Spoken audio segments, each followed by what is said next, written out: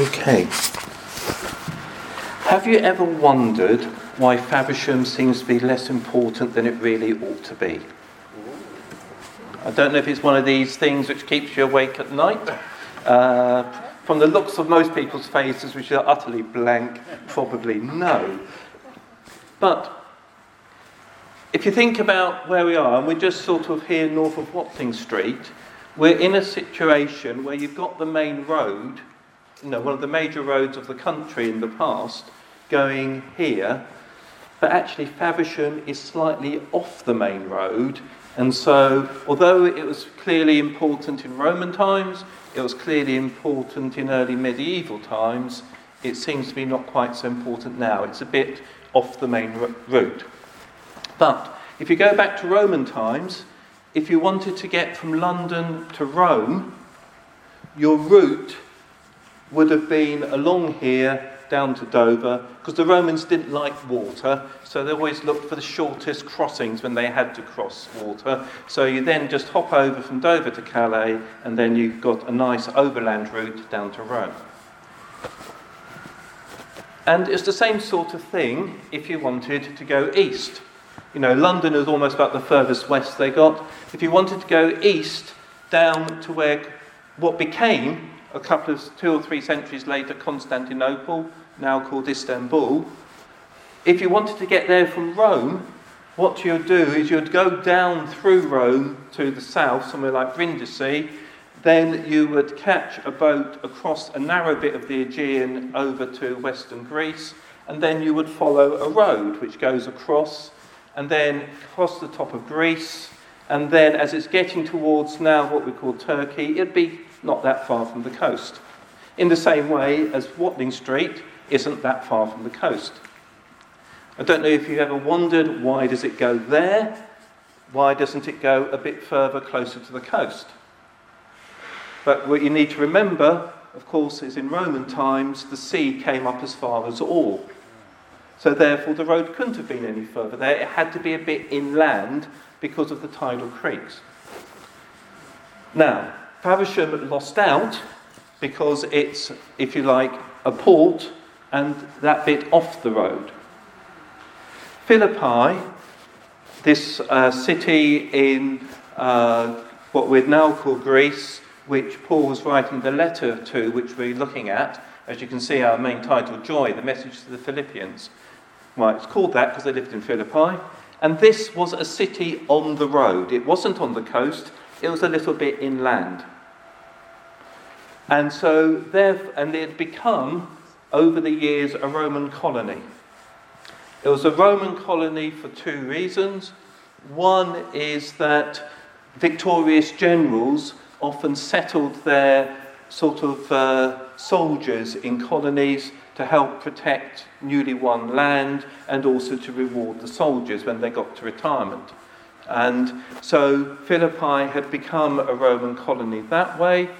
It had then been expanded with even more Romans who had been sent from Italy there, because what had later happened was a Roman general, having won and having gone back to Rome, wanted to protect his power base, and therefore he wanted to settle his soldiers near Rome, so he'd got some ready-laid supporters if he needed them. But of course the problem was there were people living there, so those people were given land over in the area around Philippi. So you've got here a Roman colony.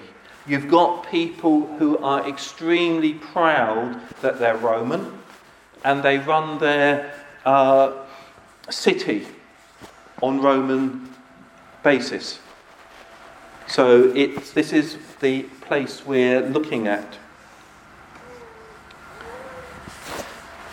If you want some homework before growth groups this week, have a read of Acts chapter 16. Because that tells you about when Paul first came to Philippi. Paul had not intended to go to Philippi. It wasn't somewhere he chose to go. He had gone off on a missionary journey thinking he would go and revisit churches he had planted in what we'd now call Turkey, and then follow the logical progression round to more cities in that area. But when he tried to go there, the Holy Spirit wouldn't let him. And he kept getting nudged further and further up the coast till he came to Troas. And there, at night, he had a dream. And in this dream, he had somebody from Macedonia said to him, "Come over to Macedonia." And we're told that he took that as a message from God. So he and his companions got on a ship and sailed to a port close to Philippi, because as I said, it wasn't on the coast. They then travelled inland to Philippi because that was one of the major cities. And when we look at how Paul worked, he often started in the major cities of an area. And having planted a church there, they could then spread the good news into the other areas. So Philippi was the first place in Greece, the first place on the European mainland that Paul preached in, and where he had planted a church. We find that being very much a Roman city, there weren't very many Jews living there. Paul being Jewish, the Christian church growing out of the Jewish community, the first place he would normally go in a new city would be to the synagogue and to preach to the people there. But there weren't enough Jews living in Philippi for there to be a synagogue. So we find in Acts chapter 16, he goes down to the riverside. Because apparently, if you haven't got a synagogue, that's where people who wish to worship the one true God went to meet. And there he meets a lady called Lydia, who we're told is a trader in purple goods. Now, as you probably have noticed over the years, purple is a colour I tend to have an attraction to. But in those days, purple was extremely expensive. So, you've got to think of her as sort of, I'm not quite sure what the equivalent would be in modern times, but, you're thinking of prestige goods which only the rich people would buy. She hears what Paul preaches, she becomes a follower of Jesus, she gets baptized, she invites Paul to go and stay with her. And he goes and he speaks in the town, in the city. And we find that there's a slave girl in this city who has a spirit of divination. And she follows after Paul. And she keeps saying, these people can tell you about the Most High God. So Paul's getting free advertising. But after some days, it doesn't say us how many, he gets a bit annoyed with this going on all the time. He obviously has compassion for this slave girl who's got this spirit. So he sets the slave girl free of the spirit. Which we would think, that's good. Somebody's been set free from being oppressed by an evil spirit. But of course, her owners didn't think that was good because they made money out of her giving prophecies about people. And of course, there's nobody more annoyed than somebody who's had their life, their nice sort of profit stream taken away from them. And so these owners get the rulers to arrest Paul and his companion Silas. He's beaten, thrown in jail.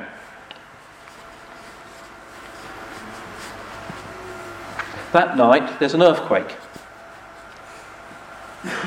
But even before the earthquake, Paul and Silas have been singing songs of praise to God in the jail.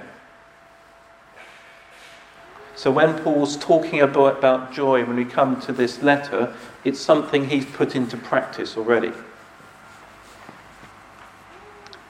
Earthquake, Doors fall off the jail. Jailer thinks, you have a jail with no doors on, there won't be any prisoners left inside it. If you are a jailer and you lose your prisoners, there's only one consequence in those days, and so jailer decides to cut things short and commit suicide. Probably because it would leave things better for his family if he does it that, rather than waiting for it to happen judicially. But Paul calls out and says, look, don't kill yourself. Don't know quite how he knows he's going to do this, because it's dark and there's no lights according to what it tells us at that point, but he realises what is happening, calls out, tells the jailer, don't do that, everybody's still here. Jailer comes in, takes Paul out and Silas, listens to the message of salvation, gets saved. Not quite sure what the rulers were thinking about the earthquake, but next morning they send a message to let Paul and Silas out of the jail. They think they've probably done enough to quieten them up. At which point, Paul points out he's a Roman citizen. Now, one of the things which you didn't do was beat Roman citizens without a just cause, and you certainly didn't do it if you wanted to keep your position.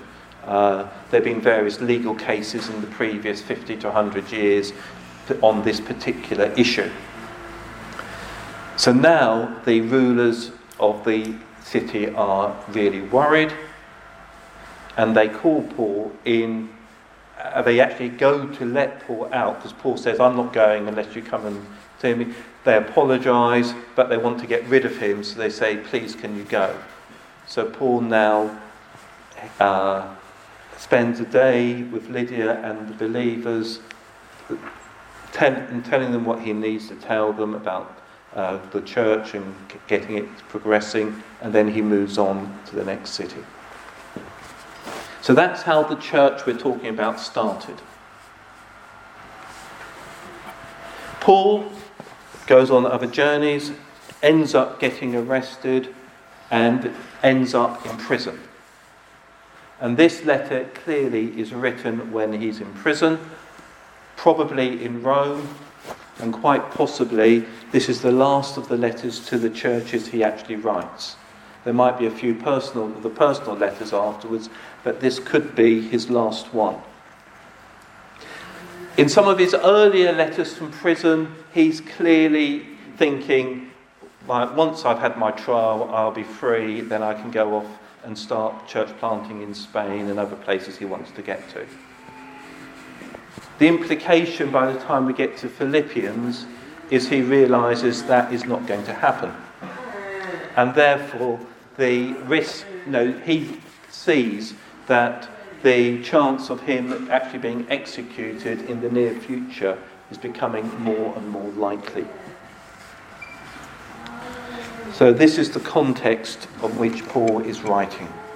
So from chapter 1 of Philippians and verse 1. Paul and Timothy, servants of Christ Jesus, to all the saints in Christ Jesus who are at Philippi, with the overseers and deacons. Grace to you and peace from God our Father and the Lord Jesus Christ. I thank my God in all my remembrance of you, always in every prayer of mine, for you all making my prayer with joy, because of your partnership in the gospel from the first day until now. And I am sure of this, that he who began a good work in you will bring it to completion at the day of Jesus Christ.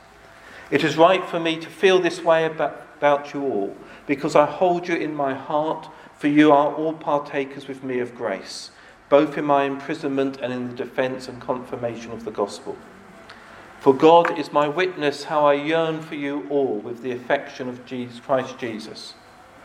And it is my prayer that your love may abound more and more with knowledge and all discernment, so that you may approve what is excellent and also be pure and blameless for the day of Christ, filled with the fruit of righteousness that comes through Christ Jesus, to the glory and praise of God.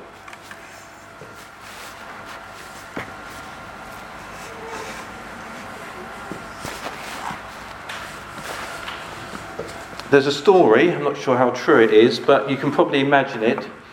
If you've seen sort of Hornblower or any sort of Napoleonic naval things, you know, where you've got this sort of crusty old admiral examining the midshipman for his sort of promotion kind of thing. And so the crusty old admiral goes on, right, you're at sea in a storm, and the storm blows up, what do you do?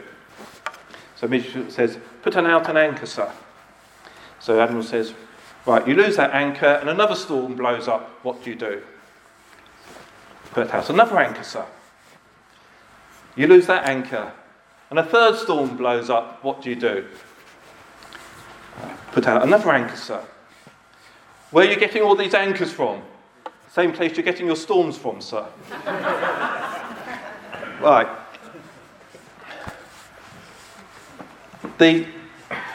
Here, Paul has 3 anchors which he's holding on to. Why he's in prison, while he is thinking about the Philippian church. It's a church, from the context I've already said, it's a church which is dear to his heart. Now, when we read Philippians compared to some of the other letters, it's not one where there's lots of problems in the church. There are a few, but it's not one where there's sort of massive problems he's trying to deal with. So, verses 3 to 6. His first anchor is that he has joy in God because God is faithful. Now, if I just read that bit again from Philippians chapter 1, verses 3 to 6. I thank my God in all my remembrance of you, always in every prayer of mine, for you all, making my prayer with joy, because of your partnership in the gospel from the first day until now. And I am sure of this, that he who began a good work in you will bring it to completion at the day of Jesus Christ. He knows that what God has started in the Philippians, he will bring to completion. And that is dependent on how faithful God is. When those of us who've been in the church for any length of time, we will know that we have disappointments. We'll know we've been in situations when people get saved and then seem to fall away, where things seem to start going well, and then for reasons you maybe can't quite fathom, things don't go well, and sometimes things seem to fall apart. But our faith in the saving death and resurrection of Jesus is secure because the God we put our faith in is faithful. So therefore, we can have joy, even if there are difficulties. We can have joy, even if people who are dear to us appear to fall away from the faith. If we think somebody getting saved is dependent on our caring hearts or dependent on our clever arguments, if somebody appears to fall away, that can then cause us to wonder about ourselves. But nobody ever ultimately got saved because of what we've done. The most we can do is introduce somebody to Jesus. And it's the Holy Spirit working in them who brings them to salvation. And therefore, if the Holy Spirit working in them brings them to salvation, like Paul, we can be sure that it will be brought to completion in that final day. Doesn't mean we're not sad when that sort of thing happens, but it shouldn't rob us of our joy in Jesus, because that is not dependent on what is happening. It's dependent on his faithfulness.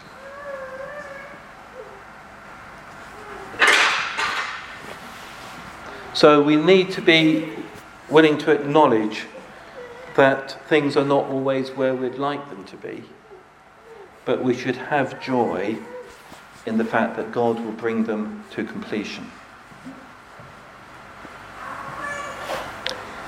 His second anchor in Philippians 1 verses 7 to 8 is the love and compassion of Jesus. In those verses it says, "It is right for me to feel this way about you all, because I hold you in my heart, for you are all partakers with me of grace, both in my imprisonment and in the defence and confirmation of the gospel. For God is my witness how I yearn for you all with the affection of Christ Jesus."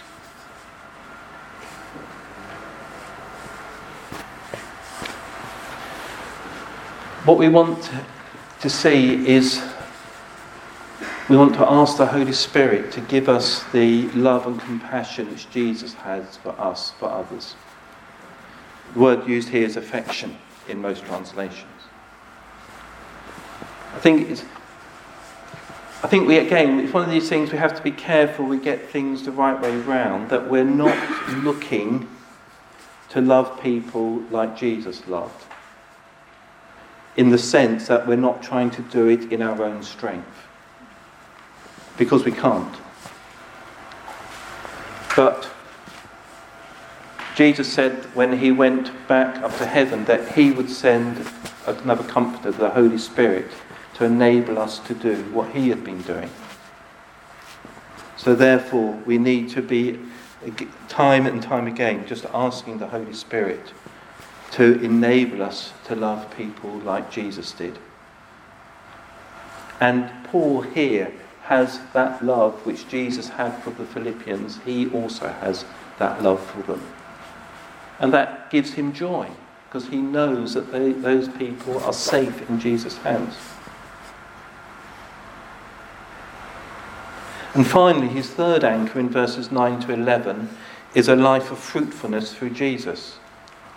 Here it says from verse 9, "And it is my prayer that your love may abound more and more with knowledge and all discernment, so that you may approve what is excellent, and so be pure and blameless for the day of Christ, filled with the fruit of righteousness that comes through Jesus Christ to the glory and praise of God."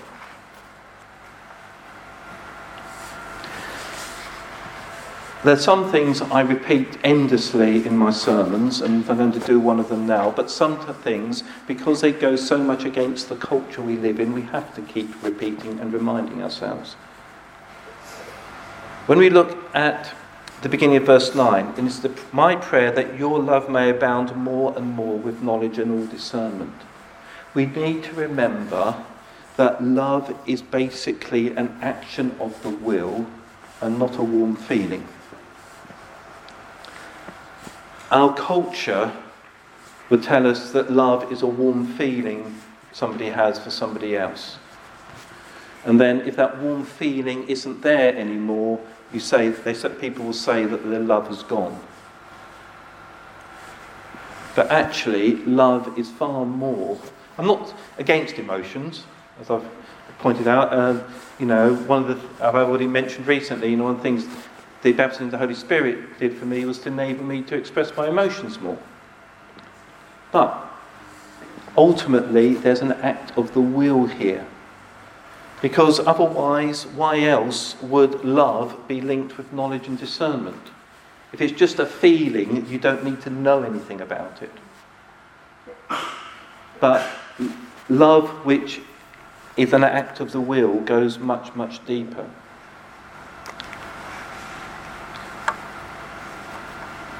One of the commentators I read, a chap called Caird, who I don't quite know his background, but I think he was the principal of a Methodist college in Oxford University, makes this point on this passage. Moral decisions are only rarely a matter of distinguishing right from wrong. They require knowledge of the character of God and discernment. Which when I thought about it, I found quite helpful. Because often when we're thinking about moral decisions, again, I think it comes partly our culture, partly, if you like, the religious culture we live in, we tend to want to have facts and use facts to reach decisions. But here Paul is saying we need to love, and the word, though it says knowledge in most translations of verse 9, the actual Greek word has got a prefix on it to make it mean sort of complete knowledge. So we want to have full knowledge of God. We want to have full knowledge of the character of God. It's not something you get quickly. You can get a few facts very quickly. But to get a full knowledge of God's character is something which takes time. And the word used here when it says in verse 10, so you may approve of what is excellent, has behind it the idea of learning by experience. You know, you can approve things because you know from experience what has happened in the past. And the word which is translated excellent is a word which came from Greek philosophy, which, like most things in everyday use, words' meanings twist a little bit. But in the culture of the time, it had come to mean the things that really matter.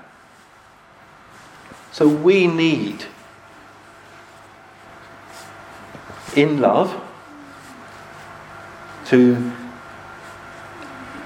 ask the Holy Spirit, again, because we can't do it of ourselves, to develop our knowledge of God's character, our discernment of situations.